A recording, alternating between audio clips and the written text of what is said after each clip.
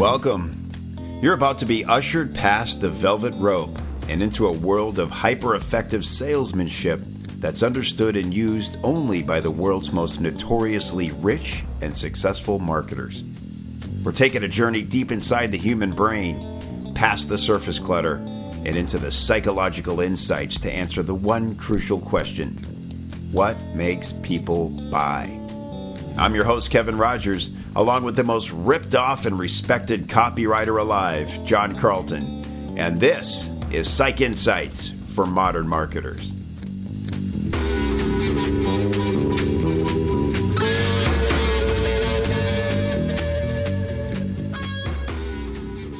Welcome to Psych Insights for Modern Marketers. I'm Kevin Rogers here with John Carlton. Today we're going to talk about the disconnect between civilians and entrepreneurs when it comes to closing a deal.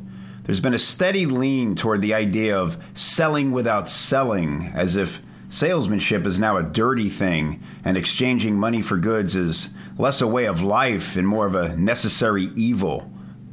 People really don't understand what it takes to get your head in a space where you can persuade someone to do something.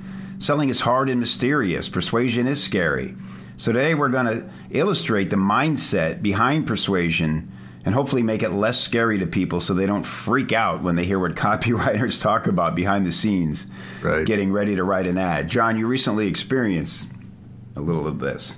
Well, actually, it's an experience I've had multiple times and will have multiple times in the future. This particular time that happened was there's a Stan, as part of running the Marketing Rebel Insiders Club, sometimes posts YouTube videos of me from just little like 3-minute, 5-minute pieces of me delivering a point in a seminar. And it just kind of starts some conversations online. There's stuff about copywriting, about doing business, about closing a deal, things like that. And this particular YouTube video was about me talking about the copywriter mindset and what I talked about and what other copywriters, by the way, just to start this on the right foot, other copywriters understand the necessity for this. And I was talking about preparing your mind to sit down and actually write an ad. Mm-hmm. And I was talking to other writers, and I was talking about stocking the desk, about getting yourself fired up to the point that you can sit down and write what you need to write to be able to do the persuasion and salesmanship necessary to close a deal, to actually make your advertising work, as opposed to just sit there flaccid and useless and vulnerable and everything. And the main thing I talked about was getting in. Part of that is, and I've used this multiple times with many other writers who have come back and told me how thankful they were that I actually helped them bust through this problem that was holding them up. And the anecdote I use is you stock the desk, you walk around the desk and you get yourself into a froth about sitting down and writing an ad. And one of the ways you do that is you think about all those people walking around out there in the world with money in their pocket that really belongs to you or to your client. And that has set the universe off its axis, and the universe will not come back on its axis until you correct that situation. And of course, a writer understands that, and I even said this in the video. You're offering, the corollary to that, or the next shoe to fall on that statement is you have an ethical product, you are providing value. And if you really do have something that will change your prospect's life, then shame on you if you don't do everything in your power to get them to realize that they need to get off their ass. They need to actually pay for this right now. They need to get going.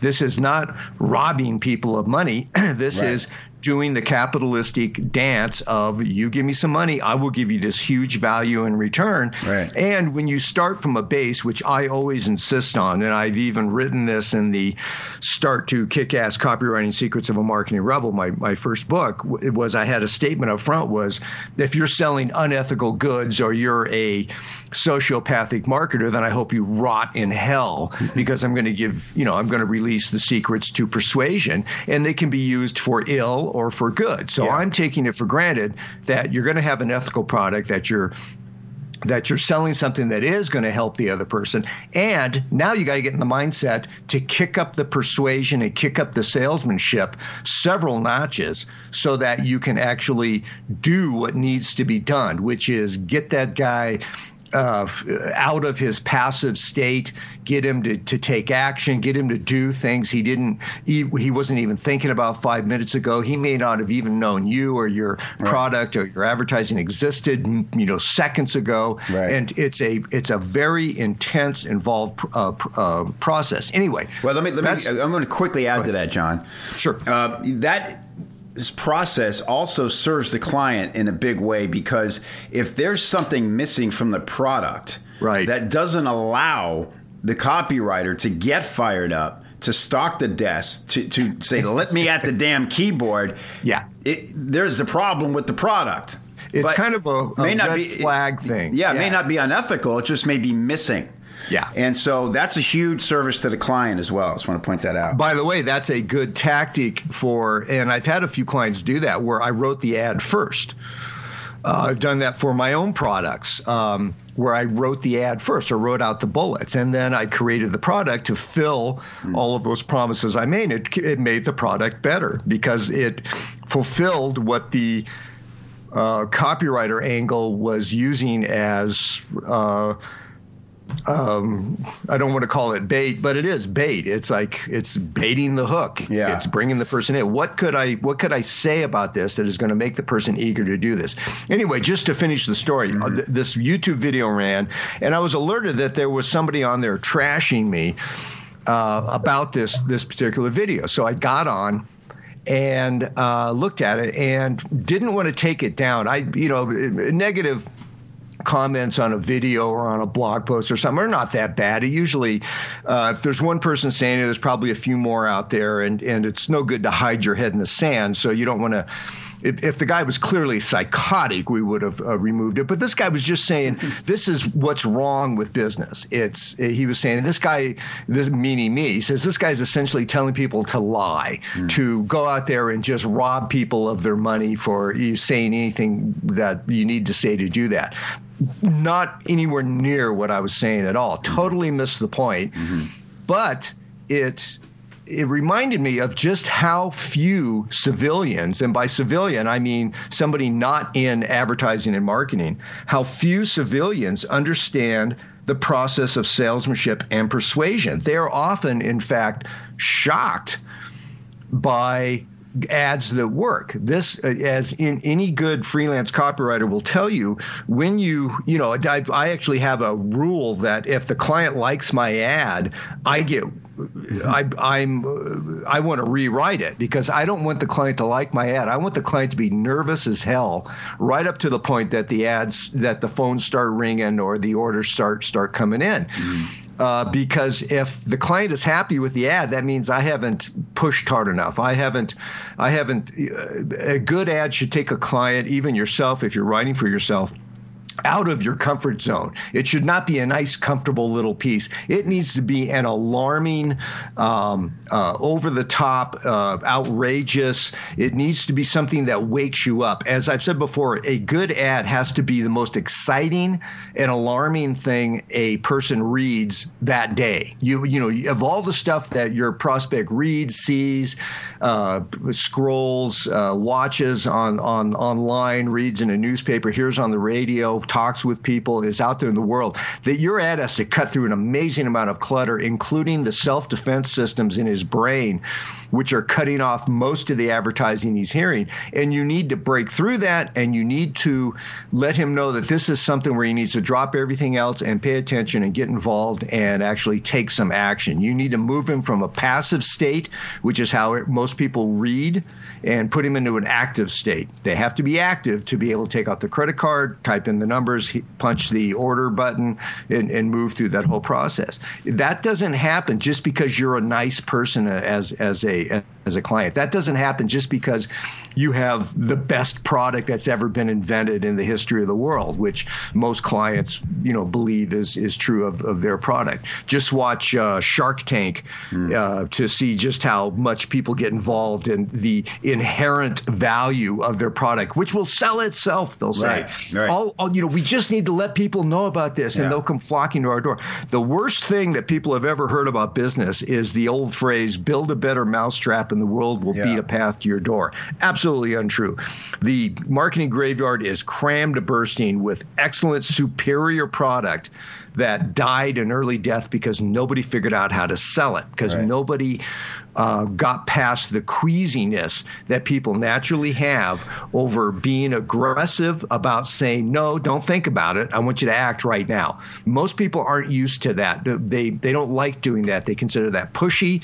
They consider that rude. They consider that stepping across a line, so to speak. But that's what you have to do, both in salesmanship and persuasion. There are ways to do this without setting off a lot of red flags. I'm not, if anybody's read my stuff or Kevin, your ads, we're not going out there with a sledgehammer knocking you over the head and saying, I'm going to kill your dog if you don't buy this product.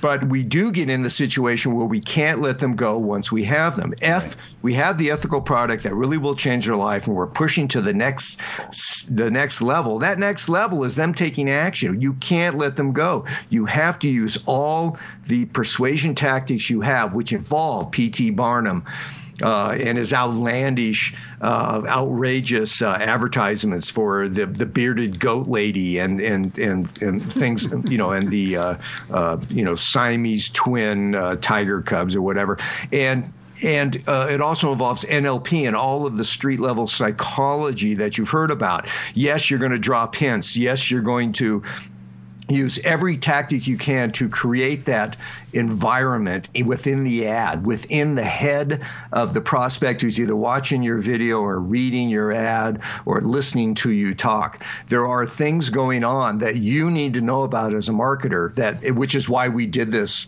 Psych Insights for Modern Marketers. It's all about persuasion. It's all about the dance of you having something you need the other person to take action on, and their reluctance to take action. Any kind of salesmanship really comes down to an inherently hostile transaction. He doesn't want to buy it or wants to get it for free, and you want him to buy it, and you want him to pay the amount that you've settled on as a good, fair price in exchange for the value of the product or the service. Right. Most people, everybody goes back to like a used car salesman or an auto purchase, and I think the reason for that is that's usually someone's first big commitment, right? It's the first, sign on the dotted line. And Good point. And it's the first time they brought through a real sales process to where I'm walking on the lot. I was told not to look anyone in the eye. Next thing I know, this pretty friendly guy or girl's chatting me up, and I feel kind of comfortable. Now I'm sitting in a car, and now I'm starting to get comfortable here. Hell, shit, here we are driving down the road. How'd this happen? And wow, I can take it home overnight if I want. That's friendly. Just to continue that, Kevin, anybody who's gone out, and I highly suggest all marketers go out to a used car lot and take it as far as they can. You don't need to buy the car, but good luck trying to get out of it once you're on the lot. Right. I've actually had that garishly dressed guy, the last guy. Usually they have a tiered levels of salesmen. And the first guy will be very nice. He'll be the good cop. Next guy will still be a good cop, but he'll be a little more pushy. By the time they think you won't succumb to the good cop stuff. They'll send in the bad cop.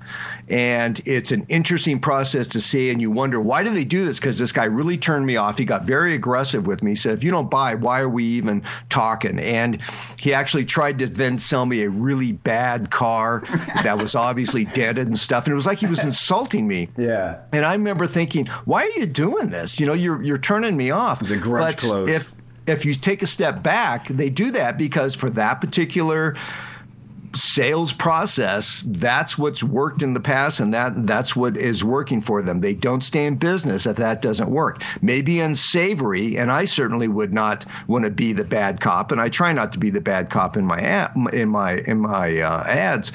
or my copywriting. But you need to be aware of how that process takes place and why they get to that point. They know if you get in your car and leave that lot, you're going to go somewhere else, right? And you may the experience you've had on their lot may lead you to buy on another lot. All kinds of horrible things happen, but you don't come back, you don't buy, they don't make the sale, they don't make the commission, they don't make the rent, their girlfriend leaves them, all kinds of horrible things happen. So they're using tactics they've been taught or they've learned about that actually work. And that goes back to really where this conversation started. The comment, metaphorically, there's people out there with money in their pocket that belongs to you. And that's sort of that mentality. It's like, look, this person's buying a car today. We know this. And if they walk off this lot, how did we screw this up? The problem is a lot of those guys can be shady, and they have shady tactics. And for them, it's more of they look at it like a kill instead of a serve. And that's where all that ill will and this whole idea of selling without selling and salesy, it's too salesy. What the hell does that mean, salesy? You know, I mean, bad copy is bad copy, but good persuasion can be transparent or it can be very obvious. You know, I've seen really good closers get on stage and say, we've seen ads like this where say, in a couple minutes, I'm going to ask you to pay me $500, and you're not going to be able to do it fast enough. It's going to be the greatest money you've ever spent, and it's going to change your life for the better. Now, hear me out. You're like, damn, okay, wow. So, there's a lot of different ways to go about it. But it's important not to give in to this whole sort of idea that, salesmanship has become an evil thing. It's a necessary... Just to finish that thought on the used car salesman, sometimes the bad cops get there through a long, involved process where you really have the sociopaths in that job. So you got the guys that really do regard you as meat. And they just want to make the sale. They don't care if it's the right car for you. They're exchanged for. They're going to get the most money out of you they can for the worst car they can sell you. That much is true in certain situations. So you have to understand that selling, there was a nuance to the whole arc of being a salesman, of persuading people. And again, that's where starting in a good place really, really helps. But then you apply every tactic you have. This goes back to last weekend we were watching football, and I was thinking about if people saw behind the scenes of the football game, although football is maybe not a very good subject because it's kind of violent on the field and stuff. But if you looked in the locker rooms before the game, how these guys get pumped up to go out there and try to murder each other, you might be really alarmed. There are people who love football who think it's a gorgeous game. I mean, I think soccer players probably do this too. They might have a picture of the opposing quarterback up on the wall with a gun target on his head, or they may throw darts at it. There's all this violent stuff, and yet after the game they may go out to dinner with the guy. So there's a sense of what you need to do to get ready to do this stuff is sometimes mysterious, unknowable, it's strange, and it bothers people, so they don't want to look behind the scenes. They don't want to know what goes into that. I mean, actors getting ready to go on, everybody thinks, oh, so-and-so is a great actor. If that's why I tell people to read biographies. Some of the best actors out there in live theater, they would have to throw up off stage before they made their entrance. They were, and they were trying to get out of it. They'd have watchers trying to keep them from leaving the theater. They were so freaked out about going on stage every single performance. And then as soon as they stepped into the limelight, they changed. That was just part of the process they had to go through, all the grief and the agony and everything like that. Combine that with the ideas that we have of like the Daily Mail or WorldNet or Weekly World News. National Enquirer, those kind of headlines. Bat Boy back in Washington, advising Obama on, NSA security. Those kind of outrageous headlines that bring you in. Yes, so sometimes we can chuckle at it, and sometimes we can become outraged at it, and sometimes we're kind of rubbernecking, or we need to find out. These are all part of the persuasion nuances, the tactics that are used to just be able to cut through the clutter of life and get people's attention. Then you can start in earnest making your case of why this is something that you need to get involved with. Yes, sometimes it involves blind copy where you're teasing a lot. You're not letting people know exactly what the nature of a certain part of the product is. There's the mysterious bonus that will let you, learn to sell when people are right up to the point of buying and are ready to walk away. You can tease people. All of these are tactics to get them to do what needs to be done, which is exchange money and for the value of whatever the service or product is that you're providing. Civilians, which is what we call people who are not entrepreneurs, people who have not been in the locker room of entrepreneurdom and haven't seen what it takes to prepare and to actually perform good salesmanship, which needs to be done, that dance that needs to be done to take a prospect from not even knowing you existed to being a rabid fan. It doesn't just happen, again, because you're a nice guy, even because you have a superior product. The human mind is not wired that way. That's why these selling without selling tactics are crazy. It's like people saying, why can't you just go out and play football? Well, because there's a lot riding on the game. Your career is riding on the game. Right. Your legacy, your advertising endorsements. I'm not sure that Peyton Manning is going to be too happy about seeing himself on TV confidently pitching pizza after getting shellacked in the Super Bowl. Right. Suddenly everything's embarrassing. Yeah. And it's, there's a lot of things going on. And these are humans one step removed from the jungle with 1 foot in the concrete jungle of modern life and 1 foot still in the old jungle where you're, posturing, alpha versus beta male for bananas and mating privileges. All this stuff is going on. It's very complex, and modern life is really confusing. Modern life is full of reality shows that make you think that this is how people act, and it's just not true. There's all these dramas and all this theater going on, all this stuff coming on, and you come along with this product that in most cases will solve a problem that your prospect has, or do something to make the prospect's life better, or fix something that's broken, or somehow fill a void in their life.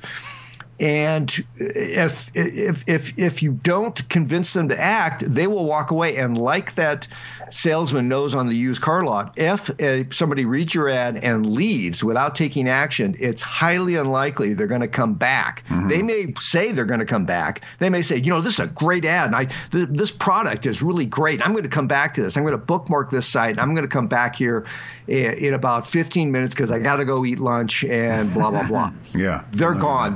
The entrepreneur who understands how that dance is done knows that once that person leaves, the chances of him coming back, even if it's a bookmarked online, are slim to none. Yeah. So that's why you want to make them say, to hell with lunch. or even not even think about it, have this breathless ride down what we call the greased slide of the great sales pitch, which just take them. So, I talk about, this is another video that this guy will probably find and trash me on. There's another video of me saying, at the end of that greased slide, you want the prospect to sit back and smoke a cigarette and wonder what the hell happened and why is my credit card smoking, because I just bought this stuff. And it's, it's not said cynically. It's kind of funny in that in the locker room, again, of the entrepreneurial world, we understand what's going on. We did need to take them out of their normal thinking processes into out of a passive thinking process into an active state of mind where they're actually going to take the credit card out, type in the numbers and do all that. That's incredibly hard to get somebody to do. Yeah. It's incredible because they really don't know you, no matter how much credibility you put in the ad, no matter how, even if they've been getting emails and they're getting newsletters from you, to decide that they're going to pay thousands of dollars and fly across the country to sit in a room where you're going to present things with a lot of other people. All writers who have tried to sell a live event knows how tough that is to break through the defense mechanisms, the clutter, the natural state of the human being to put everything off to the last minute, or to try to, a prospect knows somewhat if they've been in the capitalistic dance, for any period of time. They know in the back of their head if they leave, what they're really trying to do is break free of the spell you're winding, so that they can, if they don't trust you entirely, if they don't trust themselves, if they've gotten in trouble, or had buyer's remorse, or their spouse, bitched at them about buying something before, all of these things are involved. And that's why, to get ready to sell something, you have to put yourself in the mindset of a successful copywriter who's going to be a salesman in print. I forget who, I think it was Claude Hopkins, talked about all ads are salesmanship in print. They are your little salesman who goes out there and covers every point in a conversation going on in a prospect's head, where once you've sent that ad out, whether it's a video or written or audio or whatever, you've lost control. You now have to trust that salesman, that salesman in print or on video, to do the job that you can't do because you're not there face to face with your prospect. Yeah. So, go ahead. I think I don't want to stop if you have no. Because I think a cool place to take this right now would be into, all right, let's take even a step back from that, which is getting into the prospect's head. Right. I know you talk a lot about this, and go back to the car lot for a minute. First thing that happens, and another reason you should go experience this if you haven't or if it's been a while, listen to what the salesman does. He comes up and he just asks questions. Questions are disarming. Questions. Bonding. Yes. Bonding. They put the asker in the driver's seat. And last time I bought a car, I noticed it was interesting. He asked me, what are your priorities? What's important to you about the car? Is it gas mileage? Nah, we don't go that far. Okay. Is it this? Is it that? And I noticed he just kept, every time I'd get a little antsy, he'd go back to that one thing that I mentioned up front that was important to me. Oh, interesting. And so... by the way, just to tap onto that, we should, a good homework assignment, go onto a car lot. It can be a new car lot or a used car lot, whatever you want to do. You give yourself permission not to buy, but find out. Car lots, new cars. I bought my last new car 10 years ago. I mean, it's great. It runs great. I've never been happier with a car. But we bought it online. We went online. We did all the research. We called up the company. We told them. We called up the lot in Sacramento. Told them what we were going to pay and which car on their lot we wanted, the color and all the stuff. And the guy was helpless. It was like we knew what how much above the manufacturer's list price that we pay and all this stuff, and we did the deal remotely. So they're up against new changing market tactics. So it's not 1955 anymore, and you're walking on the lot and everybody wants the new Chevy Bel Air. Right. It ain't like that anymore. So the salesman who has you on the lot is either savvy about this or he's a rookie. He doesn't know what he's doing, but he has some idea that he needs to bond with you and do all these things. And it's and you by knowing something about marketing and about salesmanship and about bonding and the persuasion process can monitor what these guys are doing in a changing market, which is very similar to what a lot of marketers are going through right now, when every day they wake up and God knows what's going on online. They could have been Google slapped. There could be some new thing that all the kids are going to instead of Facebook, and their ads that worked yesterday now aren't working, or their email is suddenly not being open because nobody left a primary email with them. All kinds of things are happening, so you start to change your tactics.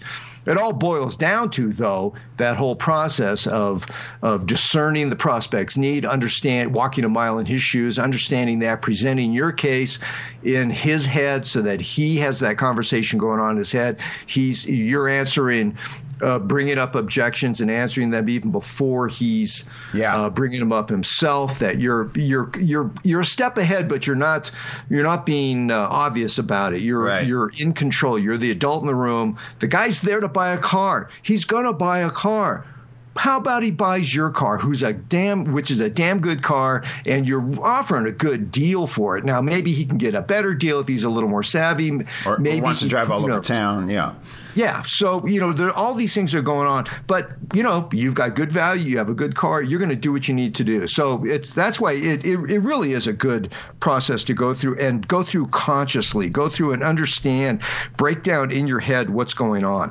Yeah, when you really want to get down to it, read a book like The Closers or How to Sell Anything. I think there's one called How to Pitch, I think, that Algonquin group has been talking about. Pitch anything or in class. Pitch anything, yeah. Mm-hmm. So read that first, then go and experience it. These guys have probably read that, or they probably lived it, or maybe they learned it from some old school salesman who taught it to them face to face, and they've done it 1,000 times. So you're walking on, and as armed as you are for this, you're their 1,000th guy they've dealt with, and they've heard it all, and they understand all the objections, and you're in the hands of a master. So it's good to understand how that stuff works. Yeah. And even if people say, well, now the trend is this CarMax, where it's no haggle pricing. So, but if you go to their site and it's, click on Find a Car, used car, there's a little paragraph that says, looking for used cars. CarMax has almost every make and model, low, no haggle price.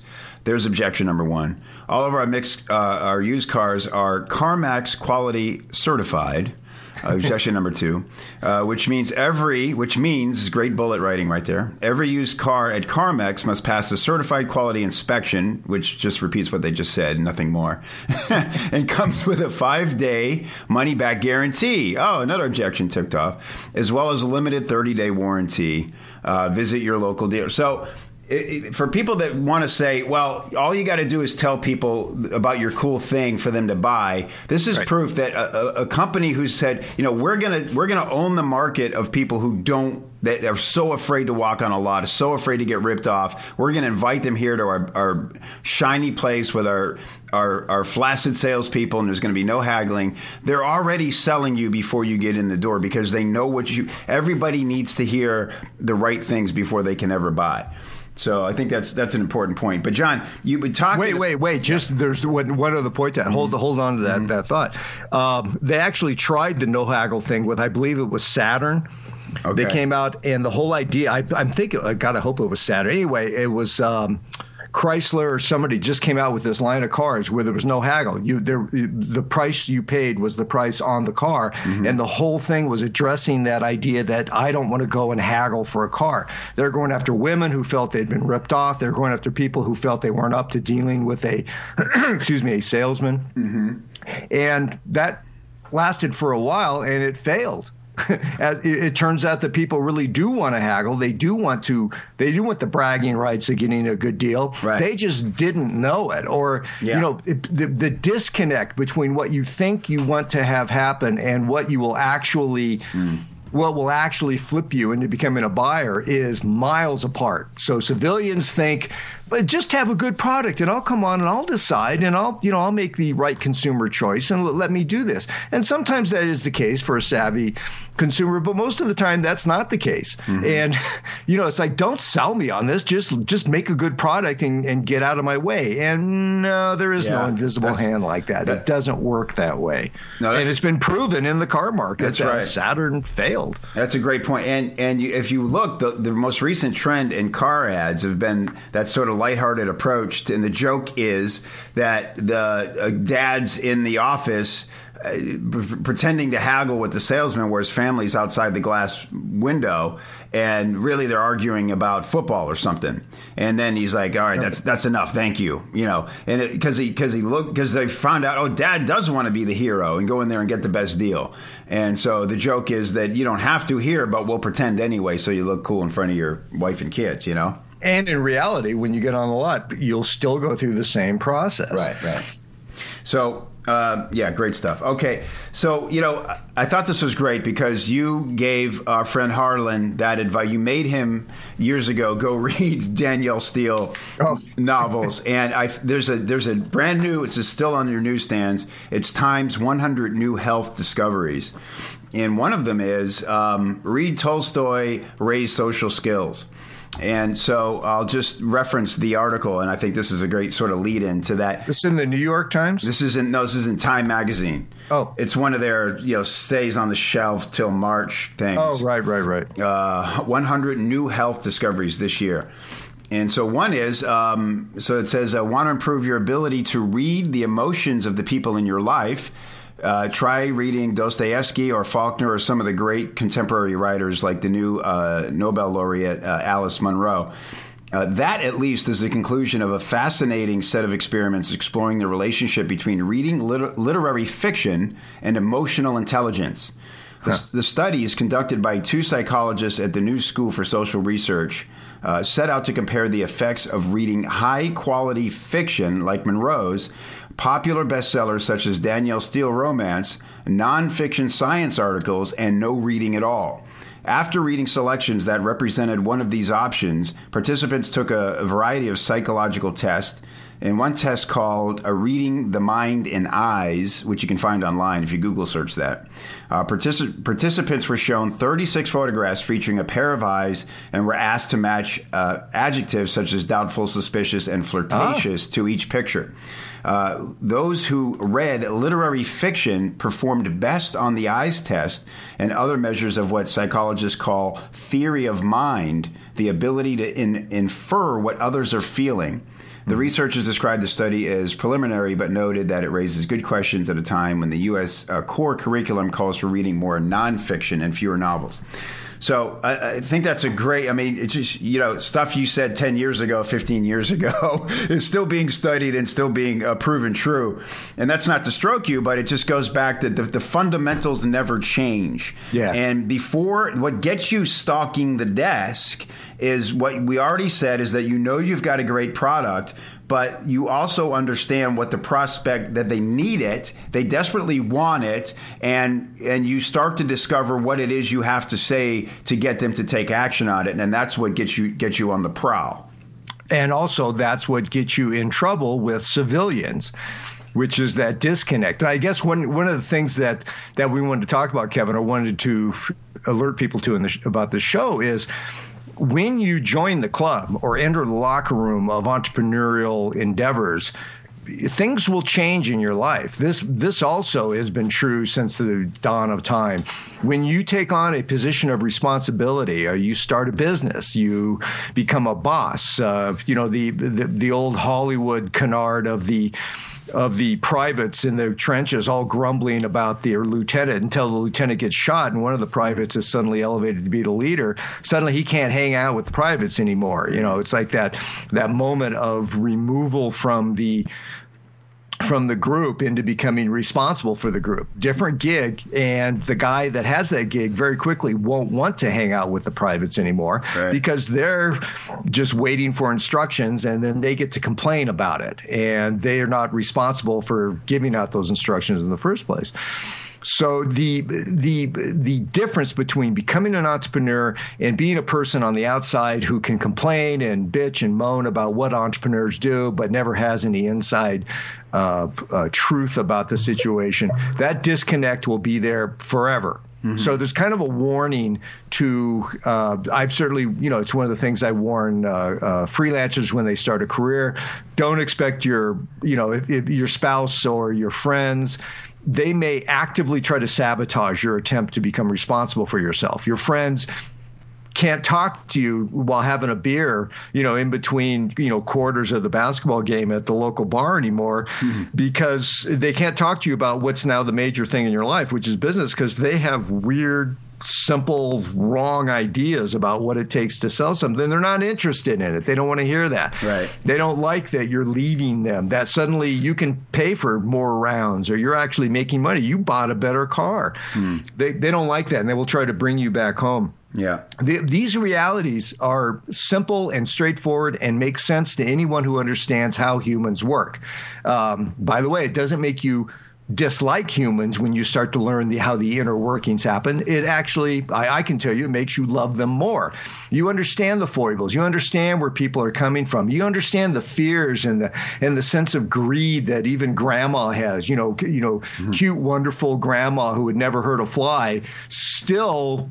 When something comes to, if her grandkids are in danger, she's going to become a mother lion, and nice little grandma will rip the head off of somebody that threatens her family. Right. And understanding how we're all cauldrons of boiling, roiling emotions. We're ready to burst out at all times. It's kind of funny. I mean, I think it's a lot of comedy is based on that. We don't say certain things, or we don't admit that we're thinking certain things, or we don't admit that we do certain things, because we have this carefully built fabric of interpersonal relationships in this vast social situation in a scary and hostile world that just freaks everybody out. And you want to play nice, and you don't want to have to go out there and club people, on your way to the bus to go to your job. You don't want to have to, outrun bears, or just, the old joke is, I don't have to outrun the bear. I just got to outrun you, to your partner when you're running from the bear. Right. And it's like all this stuff bubbles up, and it freaks, people are in a constant state of freak out there. And it's, what's that old saying? If you're not completely freaked out when everyone else is running around with their hair on fire, you just don't understand the situation. None of us understand the situation. I think we all know we'll never understand the situation. I love politics, but I'm never going to have any influence in politics. I'm not going to be able to affect what the NSA does, or if they're tapping our call here, or what's going on. But I want to know about it. I'll be a little outraged. I'll do the natural human dance that happens. And if I get a chance to make some changes, maybe I will. But I am also vulnerable to someone coming to me and saying, how would you like to make a difference in in this political race, coming up locally, act locally, think globally, that kind of stuff. And I'll give them money, so that's how they tap into that. They understand where I'm at, where my fears are, what my greed points are. I want a better world, but I want a better world that matches my idea of a better world, not some other nutball. I want to be in charge of my life, though I want to be in charge to the point where I can just pay somebody to go do the landscaping, and they're not going to dig up the water main and crack it and bury it and then not tell me about it, which actually happened last winter. So I don't know. I'm off on a tangent, but I think the show is kind of a warning to people getting into entrepreneurship and people who have been in entrepreneurship for a long time and just haven't thought clearly about why they are reviled by so many of their friends, or why their friends won't talk to them, or why their friends behind their back talk about, he's a sleazy salesman, Or if you're in business, or you're trying to get in business and you're sitting there wondering why the hell you can't make any money, or why nobody's buying your stuff. Good point. Ask yourself, well, am I making it really hard for them to say no? because you're probably not. I guarantee you're letting them off the hook too easy. And again, that doesn't mean you lie or you misrepresent your product. A new trend, John, is giving everything away up front.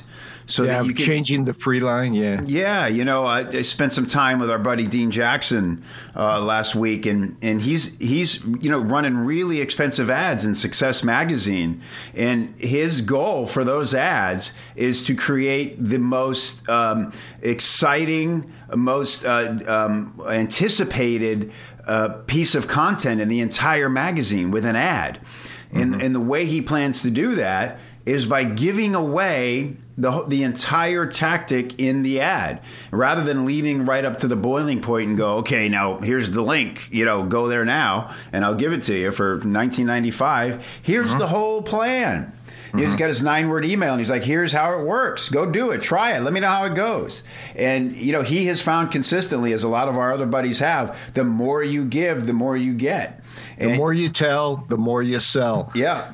It has largely been a tactic that I've used and other freelance copywriters have used, in that I will tell a client exactly what he needs to do, exactly what needs to go in the ad. I'll even give him the headline. I'll give him the close copy. I will just rattle off bullets, and I'll give everything but the actual finished ad written down. I'll just lay it all out for him. Yeah. And at the end of that rant, the client says, God, I know exactly what to do. I should hire this guy to do it. And that has worked. The more you tell, the more you sell. In certain situations, that is exactly what you want to do. It's like going back to the used car guy, telling you about the fact that this car wasn't a small accident. Look, right here, you probably didn't notice. It was just repaired really well, but it didn't affect the integrity of the drivetrain or the axle or anything like that. It just, you let some imperfections be known. Yeah. You can actually sell a car to somebody who needs a car and be totally honest about it. Yeah. But that honesty will still fit in with persuasion tactics. You're still moving them towards an action. It's kind of funny how many times both you and I in this call, I've been kind of paying attention, have, kind of backed away from salesmanship and almost like an aside to the audience, tried to explain it. We're not really bad guys, we're just trying to provide value, to people and change their lives. And, we're not, well, I guess, we do get a little cynical about it, but only because it's interesting how little people understand about what we do. There was another email you and I exchanged, and I told you about a friend of mine who reacted to a Facebook post that I had. And I was very upfront about this Facebook post. I think I called it the mentoring tip number 57 or something. And it was all about how entrepreneurs need to get their mindset going and go after it and have big goals that are, and chew up large pieces of the world and take responsibility and really mount stuff. And for me, it was just a simple reiteration of a very standard principle in entrepreneurship, which is you're never going to be done, crafting your career. You're never going to reach that point where there's nothing else to learn. You're never going to be at any kind of point where the money's going to come easier than it came before. It's there's always going to be there's going to be obstacles. There's going to be contests. There's going to be things that need fixing, things like that. And a friend of mine actually chimed in a comment and said, how about if we just do the best we can? And I love this person, and I like hanging out with them, and I would never say anything bad about them. But that to me kind of shocked me. It illustrated the gap between the insider entrepreneurs, the guys in the locker room who understand what needs to be done to make this thing work, and what I call civilians on the outside who have the luxury of saying, you're trying too hard. The business will work. Stop worrying about the business. All of these platitudes and stuff that come out, that bubble out, that can work if you're a civilian, if you have a job with someone else and you don't have to meet the payroll next Friday, if you don't have to make sure that sales meet a certain level, if you don't have to make sure that the product is up to date and isn't being swamped by competition, if you're not responsible for these things, you tend to not think about them. Right. And so you don't wake up in the middle of the night wondering if your ad is going to work so that it brings in the money to make the mortgage payment and the payroll so that the person with the job gets their check and goes home, and all those nice things happen, and the capitalistic dance continues. Certain people think about that and they are entrepreneurs, and other people don't think about it and are actually either affronted, are unhappy hearing about it. They don't want to know about it. They'd like to believe that the world operates on a different cycle. They'd like to believe that you don't need to sell to be able to make a business work and all of these things. I've said this before. I've been on stage multiple times where I've looked out in the audience and I'll say, raise your hand if you want to learn to sell without selling. And every single time, at least a quarter up to half of the audience will raise their hand. Yeah, I want to learn how to sell without selling. And I know what I'm up against. And then I castrate them right then and there. And I say, grow the fuck up. You can't sell without selling. Salesmanship is not bad. And I've actually had old time salesmen, some of the older guys that I've worked with in crowds, they've heard that and they stood up and gave me a standing ovation. There was like 8 guys, in the audience standing up and applauding, and everybody else looking at him and saying, what the hell is going on?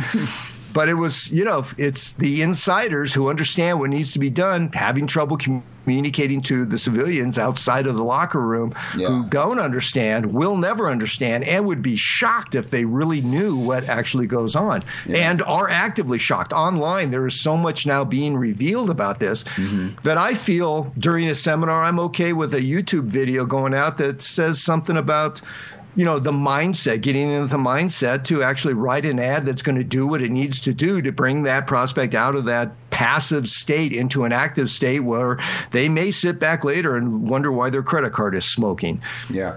It also goes back to that whole idea that sappy dudes get when they, I'm so tired of being in boyfriend mode. Why do girls always, they want the dangerous guy? Well, yeah, man, it's called human nature, a little mystery, a little excitement, right? And, 20 years down the road, that guy may end up lonely and pot-bellied and with a lot of people running down a lot of alimony and child support. But in high school, ask yourself, why are you being such a wuss about this? And so it's really the same thing. And I think that's sort of like the grown-up bad business version. I was like, well, why does everybody? Why do we have to say these things that trigger these responses and make people? Because that's human nature, and it's what we need. These are things that if you don't tick them off, people are not going to take action. And so, you have to first understand them. And then if you want to reinvent how they're addressed and of course, make it comfortable for you, that's fantastic. But you cannot pretend that they're not there or you're just dead in the water. That is so true. I used to talk about that with Gary Halbert all the time, this whole notion of how we know things work and how other people, wish they worked, or it can be a little lonely. It can be a little alarming. One of the things that I've actually shocked non-entrepreneurs with by saying, and I actually stopped saying it because I realized it was very hard to get them to come around to understand what I was saying, was the notion that you can actually sell a non-existent ad with good marketing, but bad marketing can't sell a good ad, a good product. Right. And when you think about that, it's like, wait a minute. So you can con people into buying non-existent products with good marketing. And it's like, yes, you can. You can get them to vote for, it's like John Edwards when he was running for president. Somehow he got through the entire vetting process, and then right before it got down to the wire, he has a baby with another woman. He's got another family. He's got all this stuff. He turns out to be a lying sociopath, and It's like people believed him right up to that point that it was, impossible not to realize that all the rumors were true, and the rumors weren't even out there. And then you even see polls that have him at 9%. And you're like, what? Yeah. Who are those people? Who are these people? But it's civilians, again, they don't understand that it's the marketing. And, a lot of clients don't understand that either. I frequently, I'll do it another 20 times this year. I will encounter clients who don't have a business, they have an ad, and they don't realize that. They have one ad running on ClickBank or out there in the newspapers or something. That ad has been bringing in stuff for years. So they got a business. They got people working in a factory where they're making stuff and they're selling it and boxing and shipping it out. And they think they got it. And if they've got just one ad, and they can't replicate the success of that ad and do it regularly, they don't have it. They don't have a business. They have an ad. They don't want to hear that. And if I especially on ClickBank, I've encountered a number of people who hired a writer or actually wrote their own ad or somehow came across an ad that worked, and it worked for years, and they never challenged that ad. They didn't test against it. It just worked and worked and worked, and then it started not working. And then they panic, and then they hire a writer, and they're doing all this stuff, and then they realize they can't replicate that success because the market changed. There's more competition. They've never looked at their pricing. Their product is now outdated, possibly even obsolete. Other marketers are giving away what they used to sell. I mean, all kinds of things start happening. Yeah. And, so it was the ad that sold. The ad made it work. And the thing that they need to realize is they could have been invisible.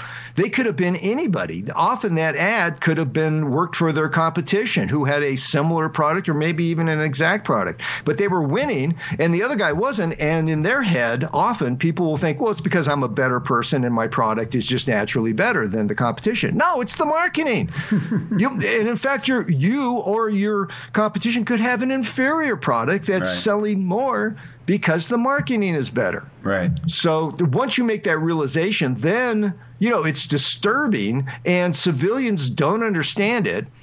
It's like in football, just to finish that football thing about putting the target on the quarterback's, picture in the locker room. That can be taken too far. I think it was New Orleans Saints got fined. And coach was suspended for an entire year. Yeah. And the coach was suspended because he actually put cash bounties on opposing players' heads. And it's like, what are you thinking? You freaking, it's like he turned it into real warfare, but they won.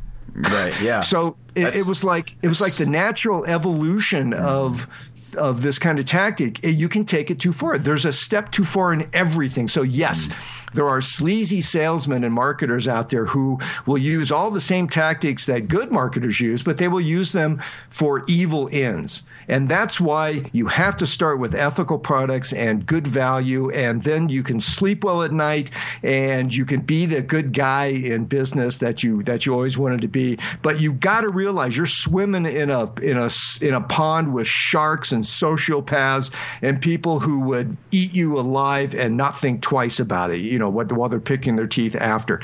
The world is hostile, dangerous, but it's also wonderful, and capitalism has given guys like us who in a previous life would be slaves or serfs or, working, at subsistence farming, all these things. Capitalism has given us a chance to break out and be an entrepreneur, especially, in the West here, where we can, especially with the new wonderful world of the web, we can find community, we can find information on how to be better salesmen, better marketers, create better products. All this stuff is now available. There's been an explosion in entrepreneurship. And we don't have to be stuck in a job. We don't have to toe the line of the man who wants us to be obedient little employees and stuff. We can be weirdos. We can live alternative lifestyles. All of this stuff is available to us because of the wonders of capitalism, where we can sell our good products, feel good about ourselves, sleep well at night, offer good value, but take money in exchange for the values, the services, and the products that we offer. And to do that still requires all of the persuasion and salesman's tactics that could be used for evil or used for good. So choose to use it for good and be a good person, take responsibility, make sure your products are up to speed. Guys like Dean Jackson, he's a high quality individual.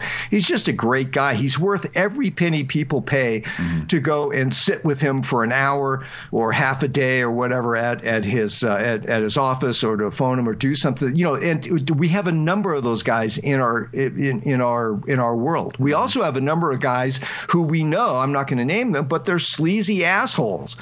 And sometimes they have good products and sometimes they don't. Doesn't matter to them. They're very focused on selling the most, on being the biggest, getting the most sales at a seminar, being the biggest influencer on the stage. I mean, I've watched this and it's just, I shake my head because that guy's given all of us a black eye, but he's also selling a ton. And the seminar host likes him because he helps pay for the seminar. And and people are kind of happy sometimes because they often don't follow through, so they don't even realize it's a bad product, or they don't buy the good product that they could have bought that didn't quite, come to the level of persuasion that this guy did.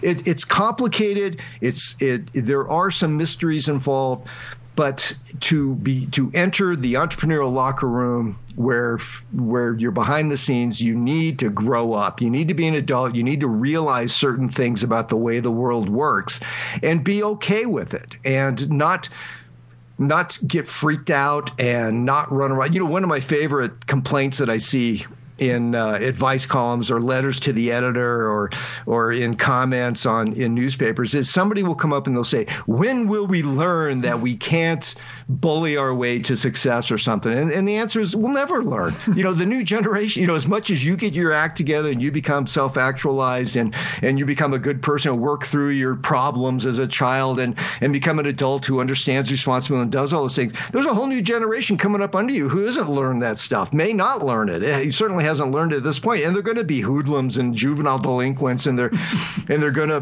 make poor choices, and they're not going to have any of the insight that you have into being a better human and helping other people. That it's a continuing process. Life is a process. Business is a process. Yeah. There's no end game. There's no final state where everybody's happy and we're in a utopia where there's no crime and everything's working smoothly. It just doesn't work that way. But it's pretty wonderful the way it does work when it works. I mean, war is horrible, and war seems to be an integral part of the way civilization has progressed.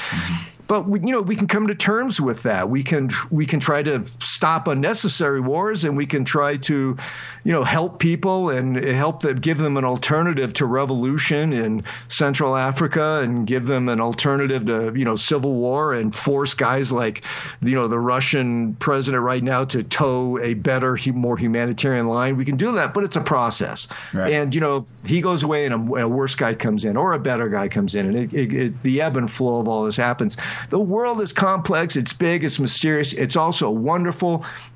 There's a lot of reasons to wake up and get into the day each day. There's your family, there's your friends, there's your goals, there's all this wonderful stuff. So, life is never going to be a bowl of cherries, and it's never going to be a bowl of shit either all the time. There's going to be that mix, and salesmanship falls into that. If you want to sell, if you want to be a successful entrepreneur, you better learn the game. You better learn how persuasion works, how people get moved off of the couch into some kind of action, whether it's clicking on a buy button or pulling out cash and counting it out and putting it on the counter, or writing a check, or committing to a process, or a program that's going to take a while. So that's it. That's my rant.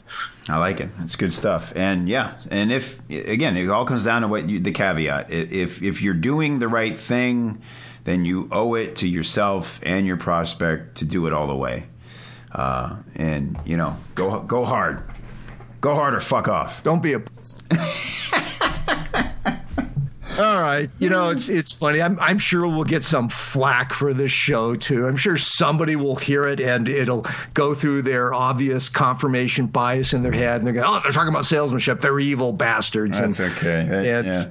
We'll get some comments about how wrong it is, and how you can sell without selling. I heard about it in The Secret. Well, okay, you go do that and come back in a year and tell me how that worked out. Yeah, well, this is why we will invite everybody to the comments section. We welcome your comments. We love the comments in the thread at pi4mm.com. If you go through and look at other episodes, or if you stop by there, we're always in there mixing it up. It's one of our favorite parts. So this time, why don't you go in there and tell us the first time you got sold something and felt either really good about it, really bad about it, or really impressed by it. Yeah. When's the last time you encountered a great salesperson? I'd love to hear that story. And at pi4mm.com. And that's another great show, John. Any final thoughts? No, I better stop while I'm ahead on this one. So, okay, great. Well, we'll be back at it soon. And thanks, everybody, for listening. We always appreciate you, and we'll talk again real soon. Thanks, everybody. Bye.